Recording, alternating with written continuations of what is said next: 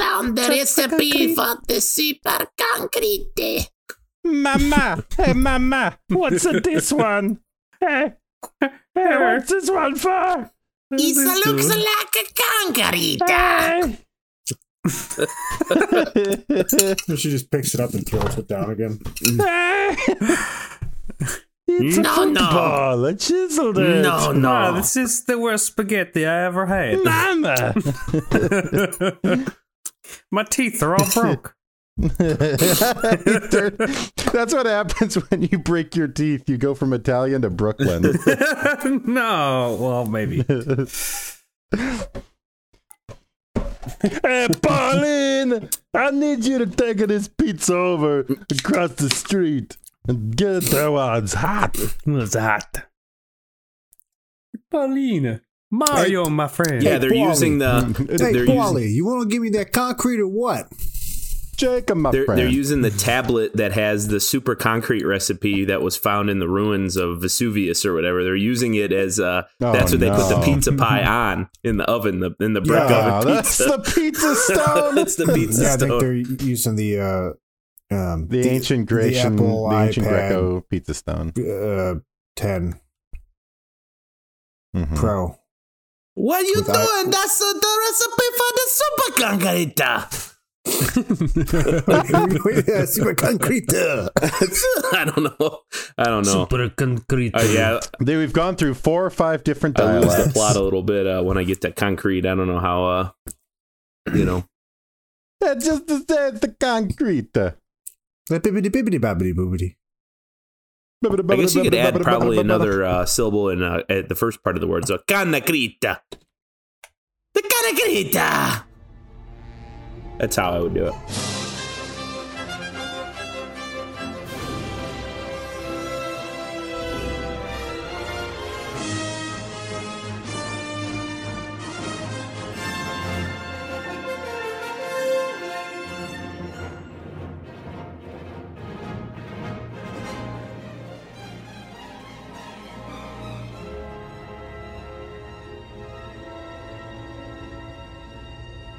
Welcome back to Sci-Fi Cross Sections, a weekly podcast dedicated to everything science fiction. It's me, your sci-fi boy, Colin Brandon, and with me tonight is Mark Bodker.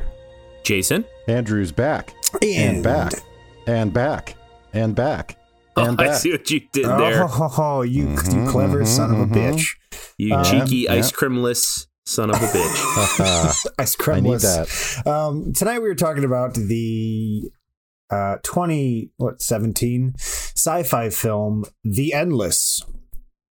The Endless was written by Justin Benson and directed by Justin Benson and his buddy Aaron Moorhead, also happened to be the 2 lead actors of the film. Also starring Callie Hernandez, Tate Ellington, Lou Temple, and James Jordan. These are all fake names. I don't know where these people came from. Wait, Lou Diamond Phillips? Choose a Hollywood name. Lou Diamond Phillips is real as fuck. You know it. No, it's not. Anyways, the movie. I don't even have a budget for you guys. Not gonna lie. But I do know that the box office was $957,000, 694. Oh, sorry. So 957,694. Not to butt in there, CB, but I did see a budget. I think they made it for around $200,000. Oh, then they fucking this was a whopping success. Wow. They made their money back. Assuming most of the money was spent on the special effects. Yep.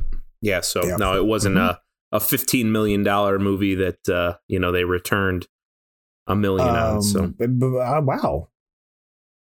I definitely thought it was much more like indie style until the effects started kicking in. But wow. So on Rotten Tomatoes, this movie is sitting at a 92%. Mm-hmm. And Metacritic at an 80. Mm-hmm. That's cool. All right, so before we get into the movie, I'm just going to tell you boys, unless somebody else wants to, tell me what this movie's about. please do, Colin. Okay, I'll do it. Punch it, Chewie.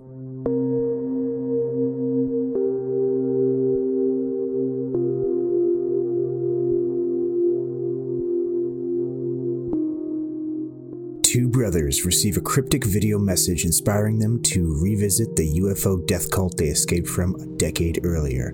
Hoping to find the closure that they couldn't find as young men, they're forced to reconsider the cult's beliefs when confronted with unexplainable phenomena surrounding the camp. As the members prepare for the coming of a mysterious event, the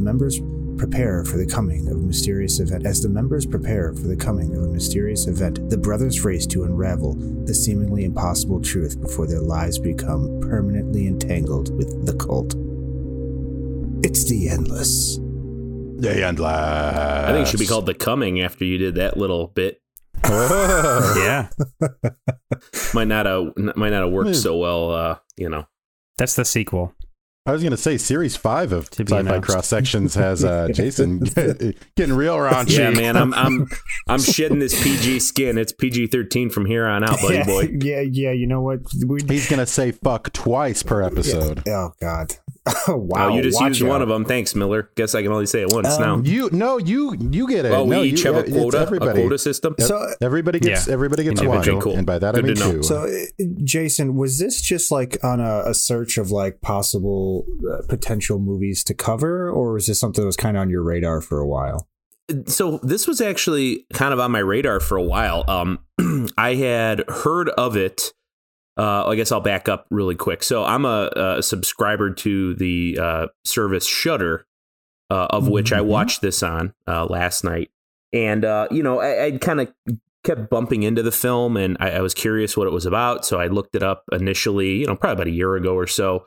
And, seemed like something that was interesting, but kind of forgot about it. There's a lot of other topics for us to cover.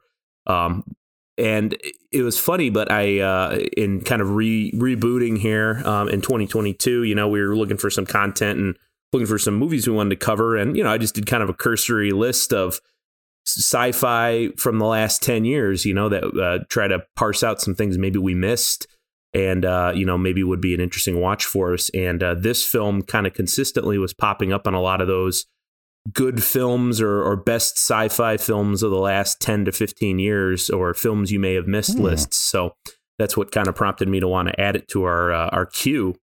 And, I'm glad we did. There's a lot to talk about here, which was kind of refreshing because going into it, didn't really know if it was going to be, a deep movie or a real kind of brief movie, if it was going to, be more character focused, thematic, et cetera, et cetera. So I think there's definitely a lot for us to chew on. Well, I just found it interesting because we actually covered a movie on this podcast probably like a year and a half ago or so, involving Justin Benson and Aaron Moorhead, just another one written and directed by them. That is the 2019 film Synchronic that had Anthony Mackie in it. Whoa, I didn't realize that was them. Yeah, it's the same dudes. Okay, they obviously didn't star in it in the same degree, but they definitely created it. Yeah, I noticed that when I was kind of doing a little bit of background, just looking to see what other stuff that they had been involved in. And, it seemed like they've got probably like 4 or 5 films out now that are all kind of in the same vein. They're all kind of the indie verse, and I saw that movie and it looked familiar. I wasn't on that particular episode, but I think I remember when, that was the topic of the week. I think it's also interesting that, from this film and a few of their other kind of successes, they're the showrunners for Moon Knight, I believe. Yeah, including directed a few of the episodes and everything. Kidding. Yeah, Yep. They've done Moon Knight. Also, what else did they do? The VHS series. Didn't they do that as well? Oh, VHS Viral. Wow. From 2014, they did that as well. So that's the only one of that series I haven't watched. The VHS kind of anthology. I really enjoy those movies. I was kind of late to the party on those, but really, really like cool. Found footage style. Yeah, but Viral is the only one I have not seen. I don't think I've seen the first one. And I don't know if this is accurate, but they've also done the Twilight, or this is accurate. They've done the Twilight Zone, Archive 81, not familiar with. This is television, should specify. They're doing Moon Knight, and then it says Loki as well, so they're probably going to be involved with the next series of Loki, the next season or whatever. I think someone was just that I work with was just talking about Arcade81 positively. Positively, okay. Well, I hated it, but yeah. Maybe we could put it on the list, but this sounds like not. I would definitely like to talk about it. We've watched bad things before. Yeah, I'd definitely like to talk about it. But well, that's interesting. I'll have to see what capacity they were involved in that. I didn't think, because that was the thing. I was like going back and just trying to chart their career path, and it's interesting. It seems like from kind of towing the line of these types of films, and what their strengths are, I guess you could say, given that universe, and they're kind of operating within that low budget but high concept sort of universe with really good writing and I think good acting and just kind of an eye for making the most of kind of what you have. It obviously worked for them. I mean, they're attached to some pretty high profile projects. You can kind of see as the time has gone on there from some of their own films. They're obviously on the industry watch list at this point, so we'll see kind of where they go from here. But it's good to see they kind of had humble beginnings and now they're getting on bigger and bigger productions, which is kind of what you want to see. Oh, go ahead, Mark. When the movie started, I definitely was expecting more of a indie, not like those like movie length versions of Bottle episodes. They did the whole exit interview scenes where they didn't really show anything. It was very still shot and focused on them. I was not expecting a bad movie necessarily, but I definitely wasn't expecting as good of a movie as we got. The acting, I felt like, got better as the movie went on. Things started clicking together.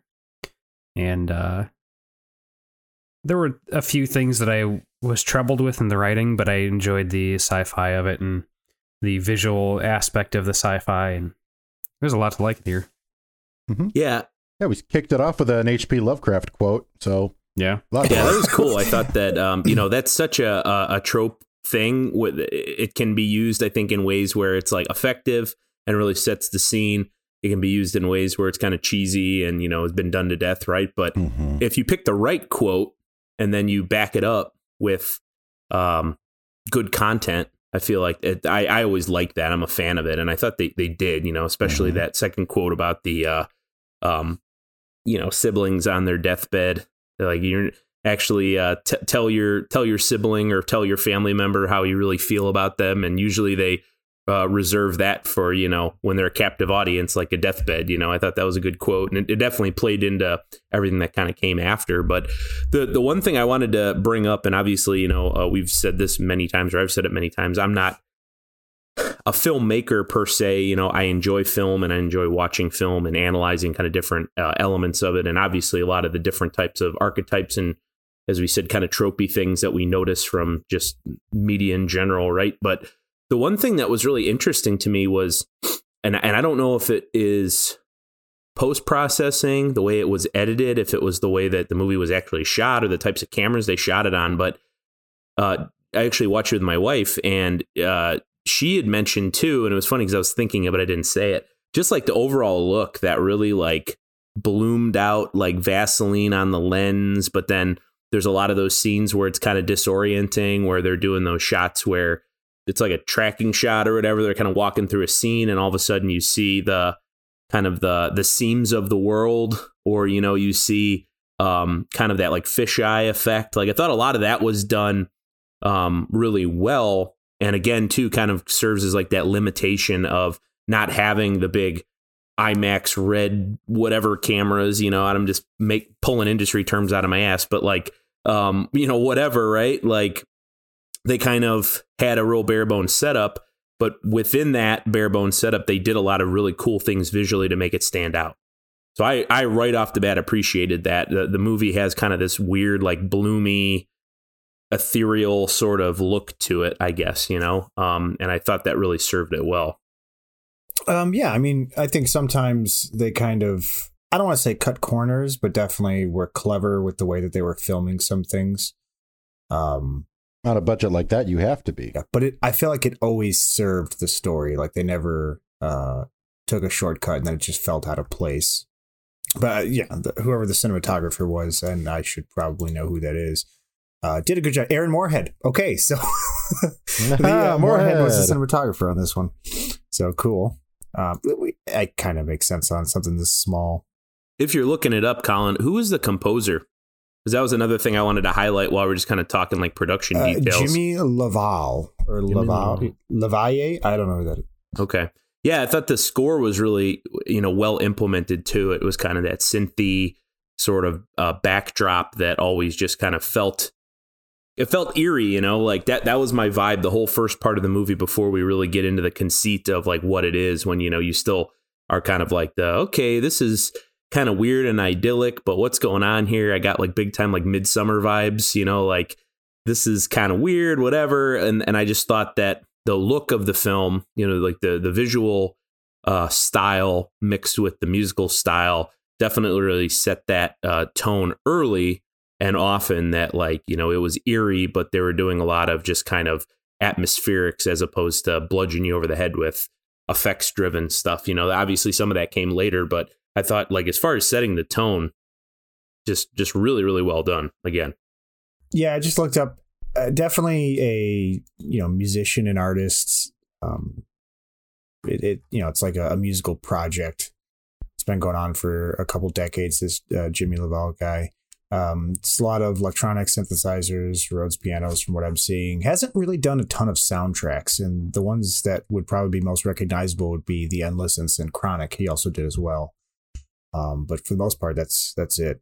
So, but yeah, definitely served the vibe they're going for in this film. They did a good job with that.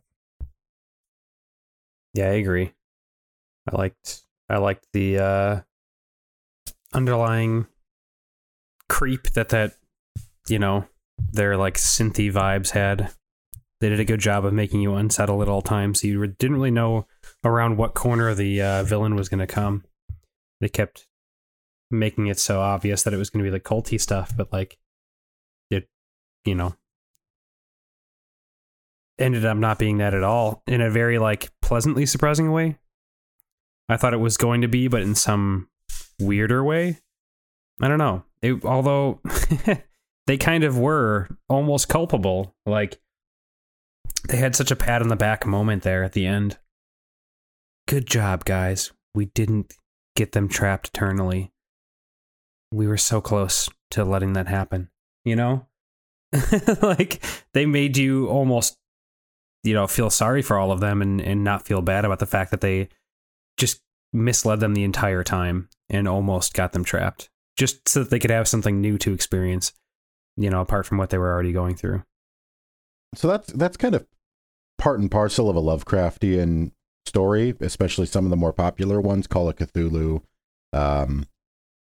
stuff like that, where the cult is definitely a presence, and they're definitely a nefarious presence, but it kind of takes the backseat to the eldritch horror that is just always kind of floating in the background.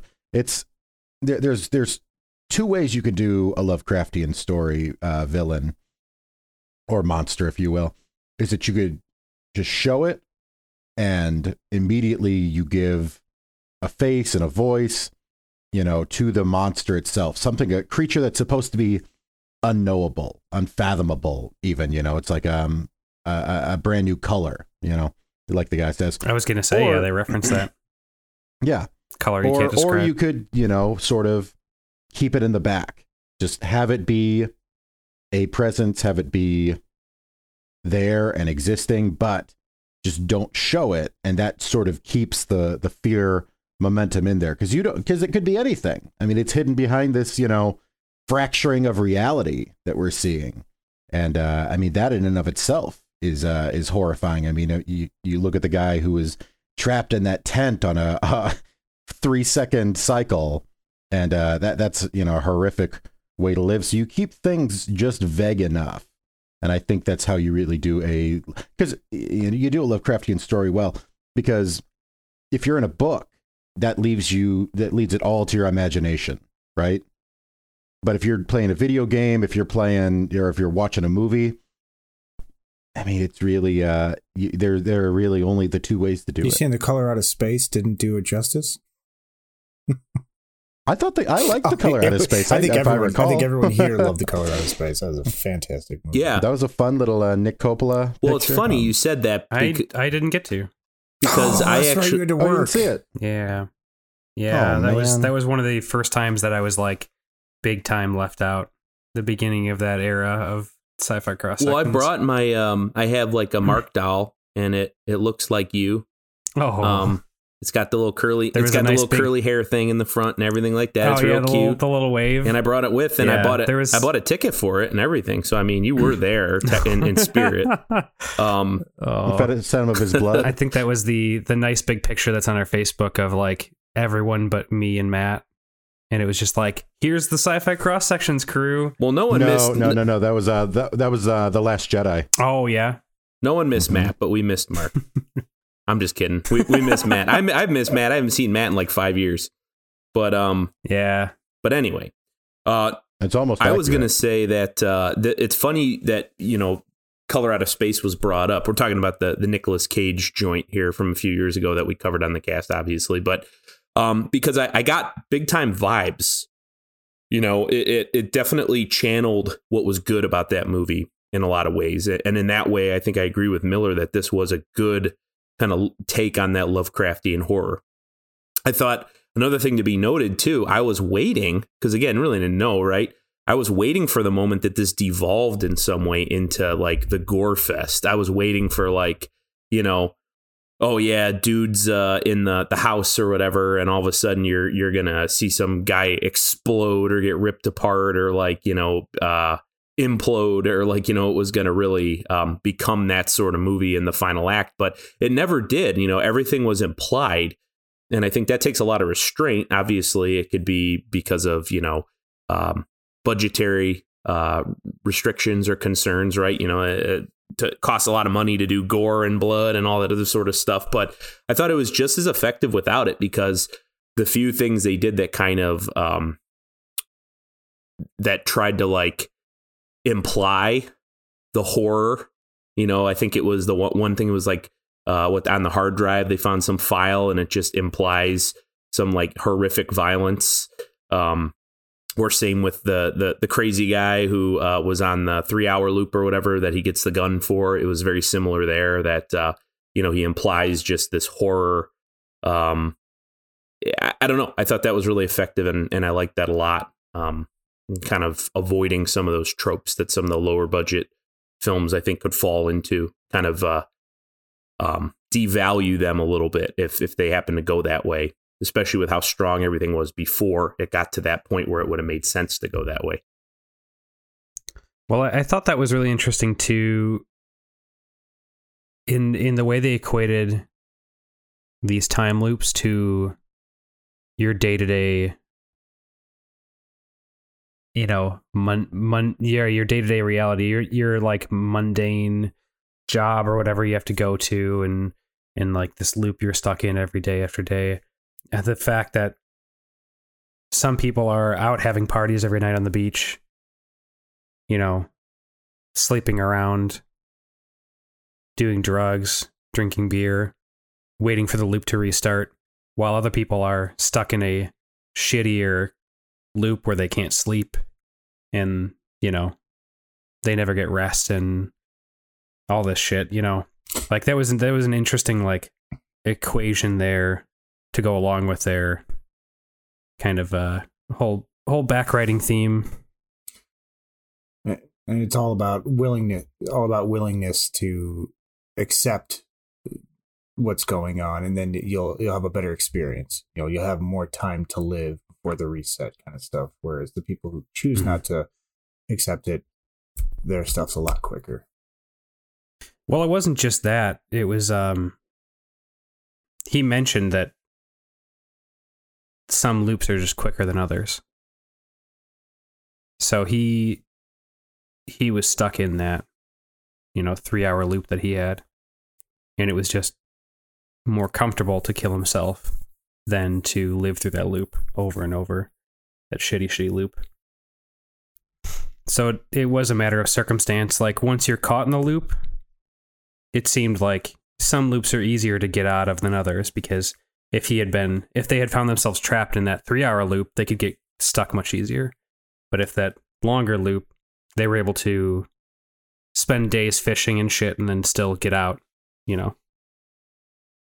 I mean, yeah, so to me, I guess to foreshadow probably what I'll get to in a little bit when we do our, patent pending, trademarked good sci-fi, bad sci-fi that everyone loves us for.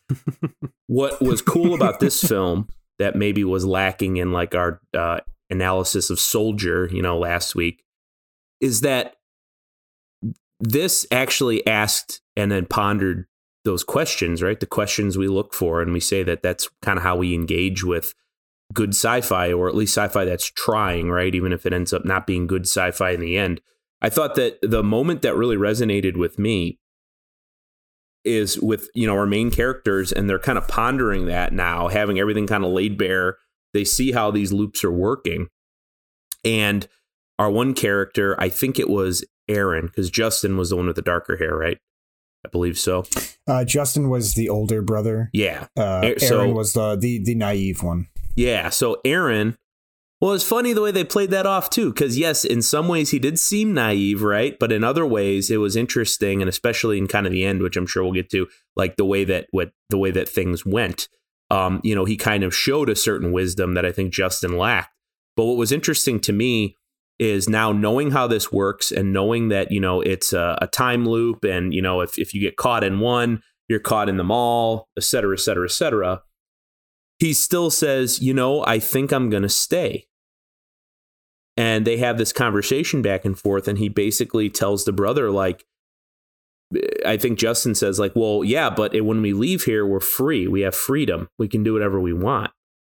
And Aaron says, yeah, but, we're going to be eating shitty ramen noodles, and we're cleaning houses, and like this life that you've made, or this life you've created that you expect me to live sucks. And I'd rather be dead or I'd rather die 1,000,000 times, but have, some comfort than to live this existence of just kind of pain and isolation and loneliness and whatever. And that was the moment that really like got me. It was like, wow, that's what an interesting kind of thought experiment to ponder, that I'm sure there are people that are in situations like that in our world where they're living that loop, and they're, in that kind of cycle of destruction within themselves, whether that's actual physical destruction, or it's, metaphorical, it's internal kind of destruction, or this internal apocalypse that they're living day in, day out, whatever. Just really interesting. And then I thought the way that those characters navigated their way out of that maze was handled really well. And ultimately, the movie ended up being, I think, very uplifting in that sense, had a good message there. And I thought played on those family dynamics between the two brothers really well, and in a very engaging way. But that's what we look for, right? And I thought that was cool. It was a lot of build up to that kind of fundamental question, but the movie did ask it, right? And it took the time to really kind of feel out those implications through a lot of the dialogue and the conversations and all that. And then really as a microcosm of all these little loops that are going on, right? Because all these loops have some other sort of existential question that's happening, that those characters are grappling with, and that the filmmakers are trying to show us, hey, well, this is what could happen, or this is what could happen, or if you go this path, this is what, so I really like that a lot. There was one thing I wanted to say. What was it? Oh, it was kind of going back to that, not showing the gore in what we would consider this to be like a sci-fi horror. And this also kind of goes into what Andrew was talking about, and with, when you're reading a book and it's all up to the imagination.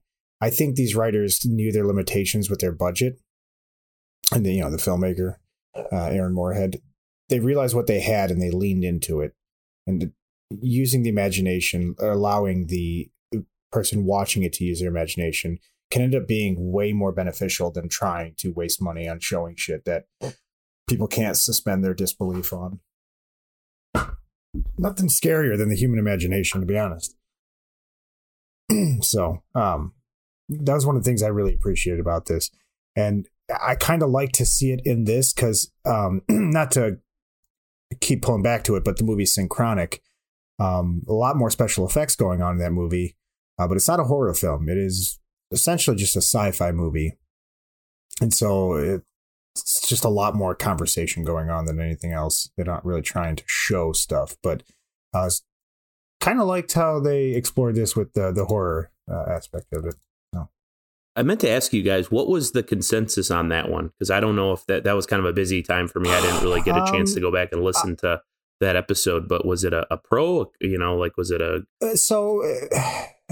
I don't think I was on that one. I think it might have been just me, Ben, and Bill. I know Ben didn't like it. I actually did like it for the most part. I definitely think there were flaws involved, but I wasn't quite as displeased with it. I know critically it did rather well. And I can see how. There's something about their writing, and I can't place it. They're good at writing, but there's something missing. Everything is very dry. And even the way that the actors portray it's still very dry. I can't place it. I don't know. It's really it's hard. Weird.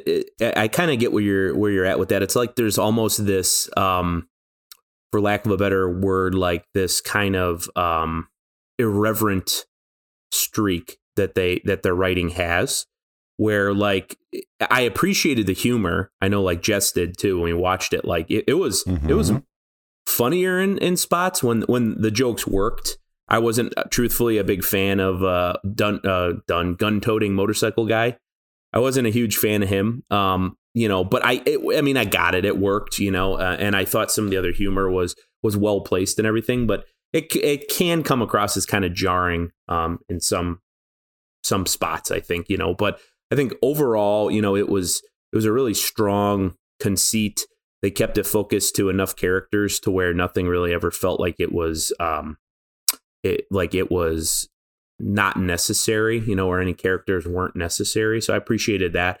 But I kind of see what you're saying, Colin, and it's kind of hard to put your finger on. But yeah, there is something about it, which again, they've made films, I think, since this. So who knows if that's been more, polished since then, whatever. But not saying, I could do any better. But I think that a lot of what works about at least this film is that kind of believable chemistry that the two leads have. And it was funny because I didn't realize that they were also the filmmakers until after, until I was doing my normal kind of after watch research for this, and then found out that, oh, wait, those guys, pretty much wrote and directed and did all this for this movie.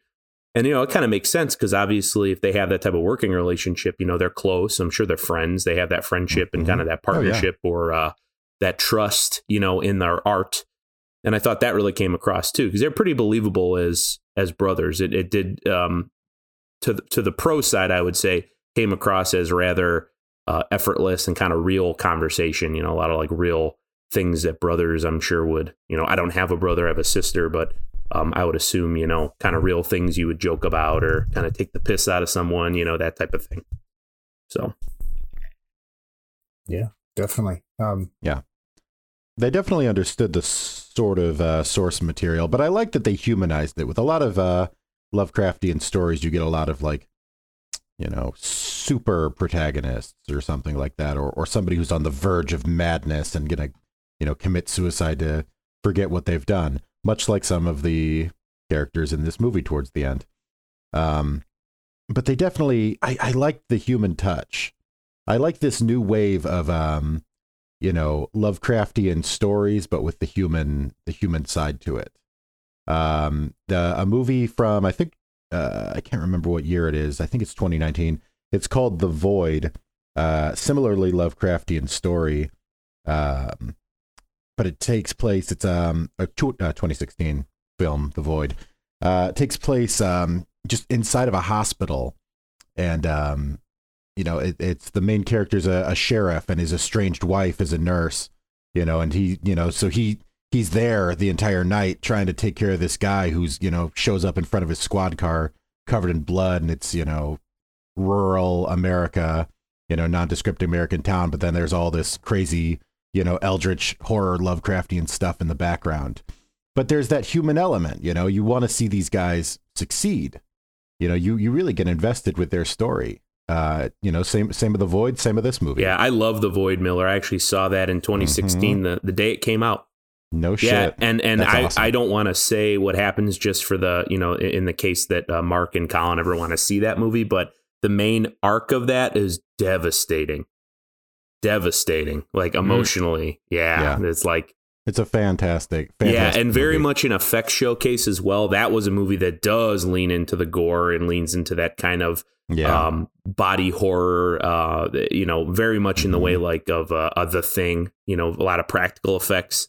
So very cool in that regard as well. But I definitely like the comparison where Miller's going there as far as it really humanizes that Lovecraftian horror kind of element where, it's there, it's in the background. So fans of that are going to find a lot to kind of feast You're their never eyes going on. to guess who directed this movie. You're never going to direct The Void. Stephen Kostansky and Jeremy Gillespie.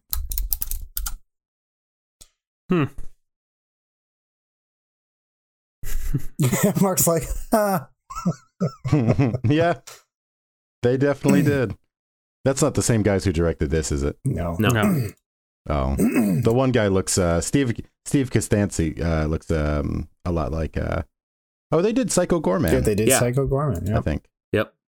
Yeah, another movie They both worked together on Father's Day as well. Yeah, no, The Void. And they were Laser Ghost 2. Well, if you boys ever want to do, tell you what, Andrew and Jason and and Mark, if you guys want to do The Void, feel free to add it to the list and do The Void. It's not really. Can we also do Enter the Void? I've never seen that one. Still, I've seen that one, but we could. I guess it's sci-fi, Mark. So I just thought of this. Oh, by the way, we still haven't done The Abyss yet, so that's going on the list. But absolutely, I just thought of this. I'm almost scared to watch it. By the way, because I've watched Sphere and it wasn't what I remember. I've watched Soldier and it wasn't what I remember. And I don't want to watch The Abyss and it not be what I remember. Don't worry, because if you do, in my head, you got to take that plunge. In my head, The Abyss is a masterpiece. We'll do a cameo for Ed Harris for you, like to calm you down and heal your wounds. What do you call it? Assuage my fears. Your bruised childhood. My trepidations. Yeah. That's funny. Okay, so I wanted to mention, and I don't know how you guys felt about this, but I was super disappointed when they pointed out, or when they finally revealed who has been leaving the sticky notes. Little quiet sticky notes. I felt like that was I felt like that should have been bigger, given that he kept finding those throughout the first half plus of the movie. I was hoping they would be something like a once you would kind of learn that it was a cyclical thing, that there was something to do with past cycles.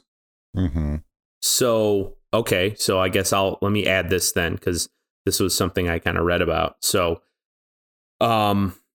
this movie is a companion piece to another movie they did, and I guess in the other movie they did, the character of, I think it was Dave, and then the other guy who was chained to the radiator that they're trying to get clean, their loop is the movie.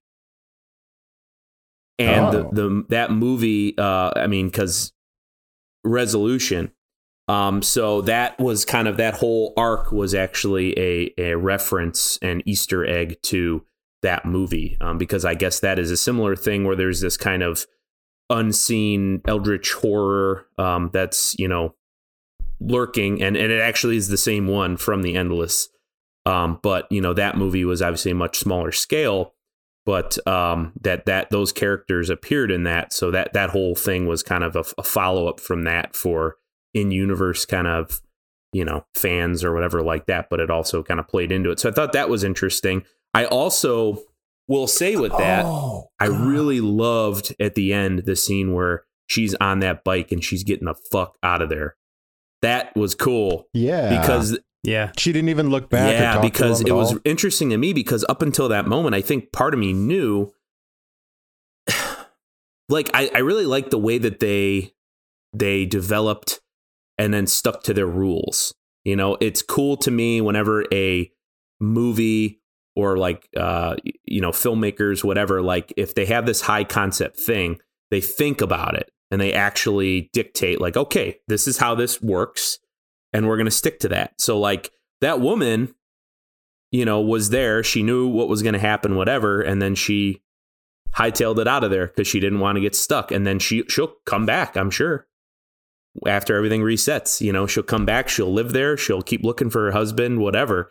And that also has some pretty deep implications. It's like, wow, I mean, because that's the thing. I mean, the way they kind of make it set up, like she can't see that loop. So if she looks at the house, she's just seeing the house, like she's not going to necessarily see the husband and the friend going through that loop, even if she was right there in the camp, and the fact that it also played with perception of what folks can and can't see when they're in the little time loop bubble, who can enter, who can exit, who can't enter, who can't exit.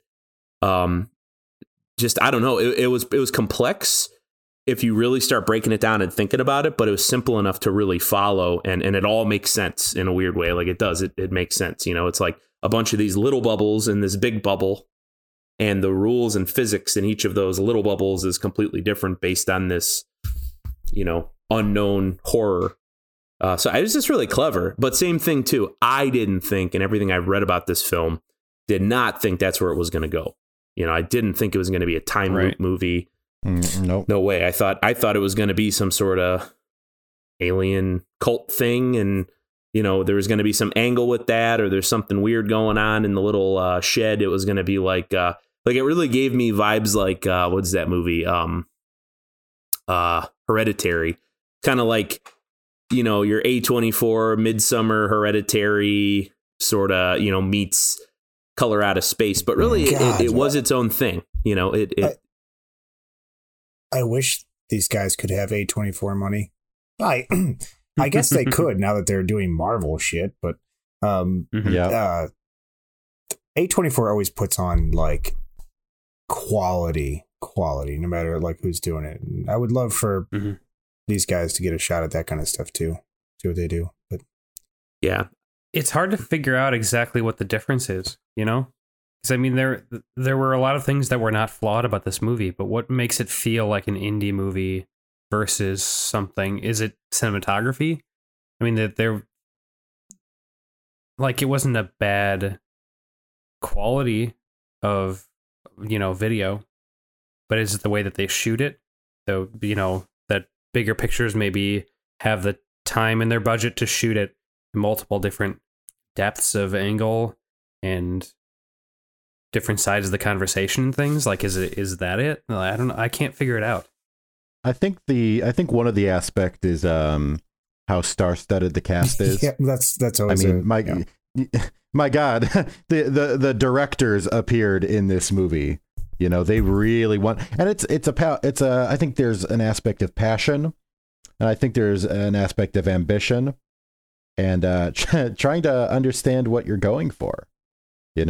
They had this amount in the budget, and they said, all right, well, let's craft a movie around this budget, instead of saying, how can we stretch the budget and make a movie that maybe they wanted to make a different movie. This is the movie that they were able to afford to make. And I mean, they stayed in their lane and did a really great job about it. I mean, they could have spent like, oh, well, let's allocate $50,000 to making a, really crummy CG, eldritch horror.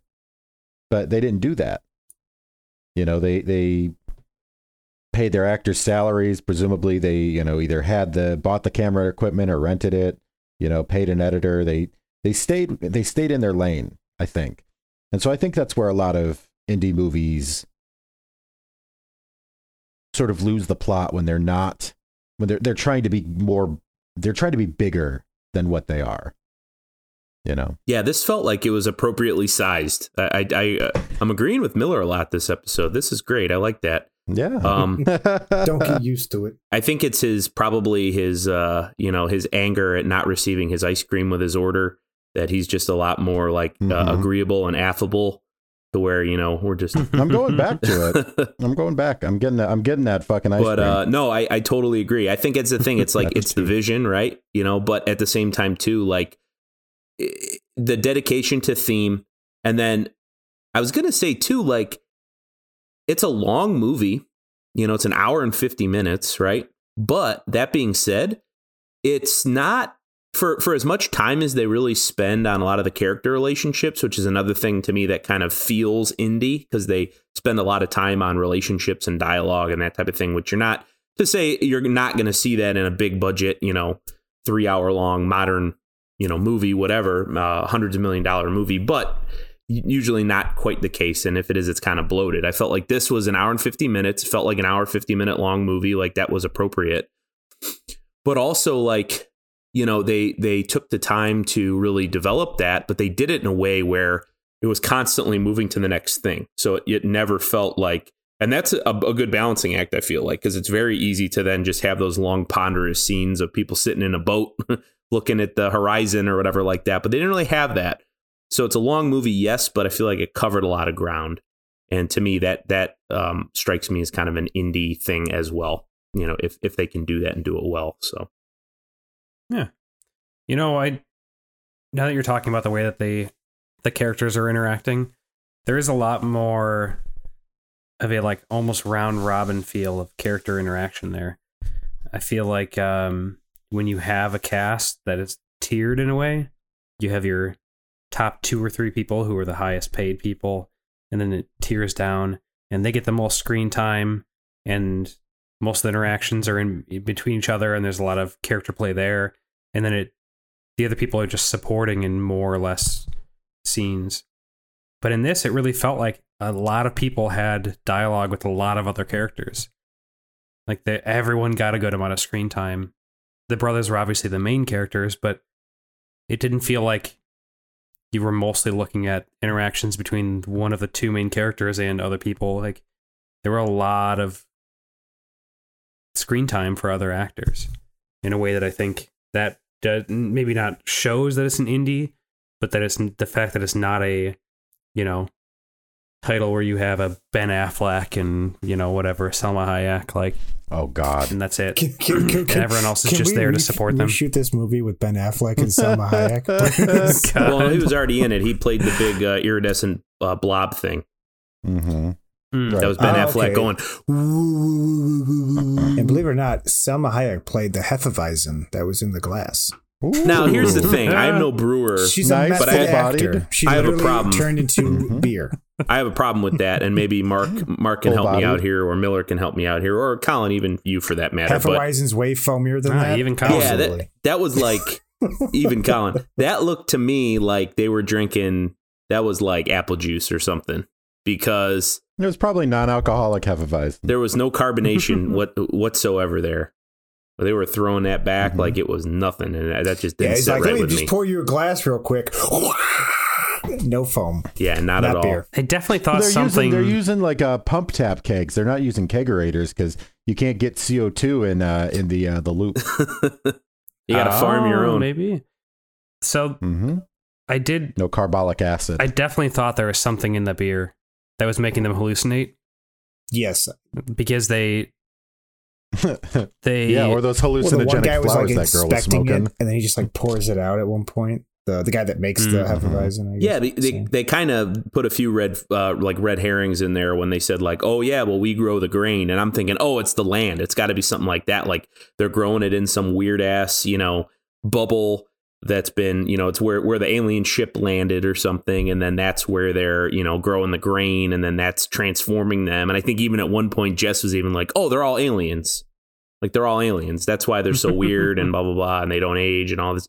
So it was kind of cool, too, that I think just the premise of the film and the way that it's set up, it kind of created this world of possibilities to where, where's this going to go? And it really did leave you guessing as to what the nature of this thing was until about the midway point. And it really started kind of bringing that to light. One thing I did want to mention, because I thought it was interesting, and it was kind of an implication that was made, but I wanted to see if you guys caught it, because, you know, throughout the whole thing, it's like, at least early on, the implication is that this cult was a cult and they were very culty and they had uniforms and they did all this other shit. And I think the one guy even says, oh, they're like castrated and, you know, it's just really weird, whatever. And then you get there and they're, you know, almost at the end of this next 10-year loop, right? But we don't know that yet. And they're all wearing normal clothes. They're kind of dressed like your normal, like, denizens of Seattle. You know, they're very kind of trendy and they're wearing flannels and they're drinking beer and, you know, oh, it looks really cool, whatever. And then you start seeing, well, there's some things that are wrong. Like, you know, the one woman is just as old as they remember when they were kids. And then, you know, there was kind of that creepy implication there, whatever. And then there's the one guy who was wearing the cult outfit, right? He was wearing like the Heaven's Gate, like, white button-up shirt and all that other stuff. And I thought it was interesting because they had that big blowout fight where you're kind of led to believe that the brother, Justin, was lying to Aaron. But then, to me, I kind of took it as they were the culty alien cult. They went through this loop, and then they kind of mellowed out over the last 10 years because they realized that it's not the alien cult. Did you guys pick up on that? Or am I, because they said like, oh, we can't get Dave to take the shirt off, but, you know, et cetera, et cetera, et cetera. So it was like, that was kind of my thought, was that it was kind of that cult. They left it. And then, you know, when they revisited or whatever, those people after the loop had kind of like mellowed out because they realized it was something else. But I didn't know if you guys picked up on that or if I was just creating my own narrative or whatever. No, I think I got that. Yeah, that's good. Yeah, I hadn't really thought about that too much because, well, that tape they showed had all of them wearing that outfit, but then the fight like took the focus away from that so fast that I kind of lost track of it because they immediately moved into the whole like searching for the other cabins and stuff. Like they lost that really quick, but that was a big tell there. I think you're right. Yeah, because I think at that point they were still at least that main guy. What's his name? Salt and Pepper Man. Was it Hal? Was it Hal? Yeah. Hal was. Hal 9000. Yeah, I think at that point he was still trying to bring them in through the, you know, come in and stay through the third moon and, you know, join the cult and whatever, or join the group or the family or whatever, and then you know, kind of obviously through, I think, his own, which that was cool too, because, right, like we said, it even the cult is humanized in the end because they do have that big hand slap, you know, back slap moment. Oh, good on us, you know, we let them kind of do their thing and we were upfront and honest with them. But that was actually kind of cool because I remember that scene where that character, Flannel Man, is sitting by the fire and kind of has that realization, like, you know, go get your brother. You know, like he understands it's too late for him, but it's not too late for you. And I thought that kind of also plays into the positive message that I think this movie leaves the audience with, that you can choose to unsubscribe from the loop. You don't have to live that life, and you might be walking into uncertainty, but having some degree of, you know, self, I guess, determination there, agency. Or choice or agency. Yeah. Is much better than giving all that up for comfort or whatever. So definitely thought that was well done. So what did the gas thing mean at the end? We're gonna have to stop for the guy doesn't know how to drive a car. We're gonna have to stop for gas. No, we don't. It's always empty. You figured it out. What did that mean? That was the older brother finally giving the younger brother some agency. I thought he said, you'll figure it out. No, I thought he said, you figured it out. He said, you'll figure it out? Oh. Yeah, that was the older brother basically saying, because if you notice at the end, right, Aaron's driving and Justin, instead of saying, no, stop now for gas or blah, blah, blah, you got to do whatever, he's saying, no, man, you got it. I believe in you. Because that's all that Aaron ever really wanted, right? Was just Justin to give him some agency. So much more sense now. Because I was like, you figured it out. I was like, what did he figure out? I don't that understand. equation. Clearly, It's you didn't. very clear that the bubble is, exploded at the end as they were leaving. They're not stuck I in think there it was right now. also a matter of like, well, yeah, it's there. The tank is always empty. He's always putting in a couple bucks or whatever just to keep it right above empty. Oh, And I that's don't think actually the guy a good really point too, realized yeah. like how thin they were spread. Like going back to the whole, you need to buy a battery, and then he buys the tape recorder thing, and the brother's like, well, the money we were supposed to spend on the battery, you just spent on that. So now we have to save up to get the battery again. And like, I think it's like a little tie in there, and like, all right, you're going to be in on this now.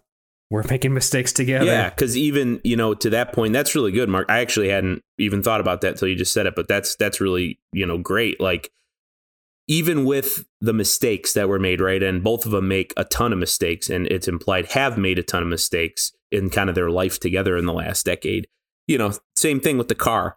Whether it was just something weird going on, whether it was the monster, whether Aaron did leave the dome light on, they couldn't have got out of there if it was just one of them.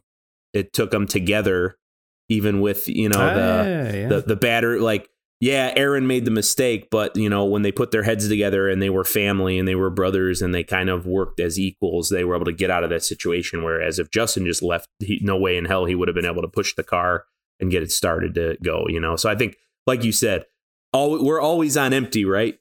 As a society, as individuals, I feel like, especially with the state of the world today, with everything going on, we do the best we can. We're always on empty, but we'll figure it out. Yep. And Mark just came up with that. That might be the soundbite for this episode or whatever, but I did not come up with that. Mark did. Let it be known. No, we all heard it. That is very profound. Oh. All right, Man, my favorite part about this podcast is when I come in and I'm like, I like this. But as we talk about it, there's more and more things that I start to like unpack, and process in real time, especially when I watch it right before, because everything's so fresh. Yeah. Like, I really enjoy, I mean, that's why we started this whole podcast. Totally. I find myself every time really, when there's actually something there to digest, I really enjoy the fact that us just having this conversation, naturally brings a lot more out of the movie for me. Hell yeah. That's honestly why I love doing this, is because in the conversation, people are coming in with things they thought of or things they read that you didn't think of and that you didn't read. And so they all bring it together, and it just, fucking opens everything up for you. It's really good. Or, sometimes we're watching Soldier and we just have a good time. Like we're going to talk about it. Yeah. We're going to dissect it. We're going to let you know what we think about it, We're going to tell you what we think. But no, I think I'm so glad, boys. I know we're about to transition into our closing here, but I am so glad that this was one of those movies that actually kind of jogged some conversation and sparked that, because I was afraid. I was like, it sounds like it's a good one, and let's get into it. And I brought it up to the group and whatever, but like, I was so afraid it was going to go that way, where it was kind of another, dud sci-fi, and that we wouldn't really have a lot to talk about, or it would just kind of be a very surface level movie. So I am glad that everyone seemed to have that response to it, and that it really sparked some good conversation tonight. But I'm going to be honest. For like the first half of the movie, I was just like, but then things really started to open up, and I was like, oh, okay, this is a lot better than I thought it was. It just took, it's one of these movies. It was a slow builder for me, for sure. Yeah. Well, they did a good job of using the like, ooh, where's the threat coming from, to kind of suspend you in that through the first half. And then they were just like, just kidding. Here's where it is. We're not going to like hold you on a rope. This is what it is. And we're going to just develop that for the next half of the movie. Yep. The first third of the movie for sure was just like a cringe fest for me for some reason. I was just like, oh boy. But it all pulled through. And then looking back, especially after the conversation with you guys, all of it was well done. So, okay. Jason kind of gave it away, but yes, we're moving into good sci-fi, bad sci-fi now, boys. So, Mark, tell me what you think. Is it good sci-fi? Is it bad sci-fi? Is it mediocre sci-fi? Is it meh sci-fi? Is it sci-fi? What is it? I thought it was good sci-fi. I think this goes to show that to make good sci-fi, you don't necessarily need a huge budget and 3D printed guns and flying through space and shit. I prefer that, but yeah, you don't need it.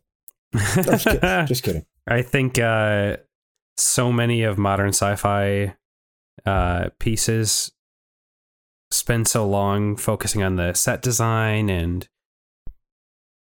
aspects of the story that they end up falling short of what we want of them because they focus so much on making it this sci-fi set piece, they really delved into the characters and gave it a very human side that I think those other things are missing. So I really enjoyed it. Great sci-fi. Great sci-fi. All right. Thank you, Mark. Jason? Yeah. No, I echo a lot of things Mark said. Definitely was really pleased with the movie. I'm, again, glad that it kind of sparked a lot of good conversation tonight. I'm glad that it had such a good kind of strong adherence and belief in its theme and in its cast and its writing and kind of the setting. I thought it was really well executed. So, yeah, in terms of that kind of factor we always say we look for, the Bill Jarvis factor, trademark of making us kind of ponder what it means to be human and asking those questions. I thought it definitely did that and was exceptional at doing that. So I would say, great sci-fi. And I thought it was a good movie. It wasn't a 10 out of 10 movie. It wasn't like the best thing ever. I mean, we have to contextualize it right with stuff we've seen but I thought it was very well done for what it was and would definitely recommend it highly to everyone looking for that type of modern Lovecraft kind of with that A24 spin or that kind of character focused or emotional sort of spin, which we've luckily gotten a few good ones of recently. So many of which we've covered here. So great sci-fi, good movie. All right. Thank you, Jason. That just made me realize something. Can you imagine if in like X amount of years, we're going to stop saying indie film and we're going to start saying A24 film? Just to like replace it. No, we'll be on A25 by then, bud. A25. I don't think the world's ready for that. But Andrew, no. Give it to me. I thought it was a really good movie. I got to watch it for free, so that's always a big plus. Yeah, it was free on Amazon, not plugging Amazon, but it was free on Amazon. And they said crazy. With commercials, with advertisements. I didn't see one goddamn advertisement. I didn't watch one. Oh, that's good. Nope. Good. Didn't see it.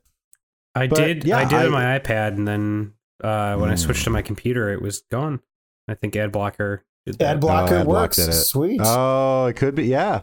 Ad block lives. I thought it was a really good movie. I like these modern Lovecraftian stories, and I mean, the thing with Lovecraft stories is that you always run into, is it sci-fi? Is it straight up horror? There's a Venn diagram. Absolutely. And I think this one got into the sci-fi horror aspect of it. It wasn't, the crazy body horror with, the alien dogs or whatever. There wasn't some mutant freak or some like falling star. It was just a really interesting sci-fi story, and it had a good moral to it too. I mean, it's not too late to sort of break your loop and start new with the people who are closest to you. So, really good movie, really good sci-fi. Okay, awesome. It's funny that you kind of dive back into the sci-fi horror aspect there, Andrew. I think it just skirts just around the edge of it being considered horror. Like I think it's more of a thriller. I think. Yeah, I don't even know if it's like a thriller. Like it definitely was thrilling, but it's just right on the edge there where I think they didn't do enough to honestly constitute this being a horror film. They were close, but it wasn't quite there. But I'm not mad about that. Like I think they did a good job. They definitely used the tools they had at their disposal to make a good film. And I love the fact that I can go into this a $200,000 film and be pleased with it and enjoy it, and then I could go watch a $200 million film and it's forgettable within like a day. That just goes to show the strength of good writing, good filmmaking. You don't need the money. The money helps, but you need the talent there first and foremost. And I mean, even look at the acting. They didn't have A-listers or B-listers. I mean, not to insult anyone in this film, but these are a lot of unknowns. Yeah, I mean, and they did I was a good surprised job. clicking through this top list. I was surprised to see, oh yeah, you're right. This person is in this and that, whatever. But yeah, They're not recognizable though, not immediately. No. We're talking about like Law and Order villains here. Not even that, because I watch enough procedurals that I know all these motherfuckers. I guess we call those criminals. I think a Law and Order villain is a criminal. I think this is good sci-fi first and foremost, and this is a good film. I don't think a lot of people could deny that. And not that it should be the end all be all, but you look at Rotten Tomatoes and you look at all these other collection of critics, and they all agree this was good, and I think they're right. And honestly, I'm looking forward to seeing, because they're young, I'm looking to see what else comes out of Justin and Aaron in the future here, especially because sci-fi and horror seem to be their main bag. So as long as they keep combining them, maybe these guys should do the next Event Horizon. No, I'm just kidding. You heard it here first, folks. Hey. No. I say give them Star Wars. They made good indie. Yeah, Disney collectively just threw up in their garbage can and ran away. So, well, they're already in-house. They gave them Marvel. They made Marvel. a couple good indie films that were very thoughtful and stuff. Just give them Star Wars. Isn't that how that works, though? Wouldn't be hard. Yeah, but that's what I mean. Well, never mind. We don't have to get on that. They couldn't they couldn't do any worse than Rian Johnson. You mean JJ? JJ Either Johnson. One. Yeah, they couldn't do any worse than Ray J. Johnson. Ray J. Johnson. Ray J. Johnson. You made something here today, Andrew. Okay, all right, folks. That's all we have for you on the topic of The Endless. If you guys haven't checked it out yet, I don't think we spoiled most of it. But go enjoy it anyways. And if you haven't checked out their other work, a lot of us here have seen some of it. So we all kind of stand by it. Go check out Syncrotic. Go check out...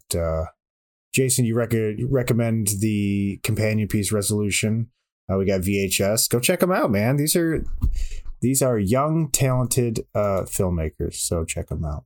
For greater effect on this episode, just hit that repeat button now.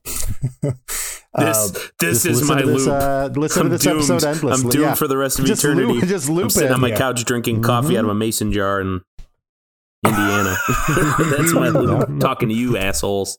Yeah, it could be worse. You've become a true Midwesterner. Thanks for calling me an asshole. You're welcome. Yeah, thanks for making my coffee.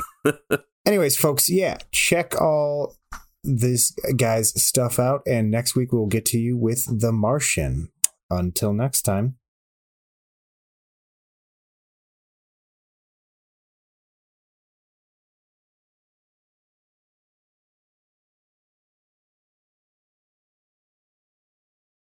I found the recipe for the super concrete. Mama, hey mama, what's this one? Hey, what's this one for? It looks like a concrete. She just picks it up and throws it down again. It's a football. I chiseled it. No. This is the worst spaghetti I ever had. Mama. My teeth are all broke. That's what happens when you break your teeth. You go from Italian to Brooklyn. No, well, maybe. Hey, Pauline, I need you to take this pizza over across the street and get it there while it's hot. It's hot. Pauline. Mario, my friend. Yeah, they're using the. Hey, they're Paulie, you want to give me that concrete or what? Jacob, my friend. They're using the tablet that has the super concrete recipe that was found in the ruins of Vesuvius or whatever. They're using it as that's what they put the pizza pie on in the oven, in the brick oven. That's the pizza stone. It's the pizza I stone. think they're using the ancient Grecian, Apple the ancient iPad, Greco pizza stone. 10 Mhm. Pro. What you Without- doing? That's the recipe for the super concreta. Super concrete. I don't know. Super concrete. Yeah, Dude, we've gone through 4 or 5 different I lose dialects. the plot a little bit when I get to concrete. I don't know how. That's just the concrete. Bibbidi bibbidi bobbidi boobidi. I guess you could add probably another syllable in at the first part of the word. So, canacrita. The canacrita. That's how I would do it.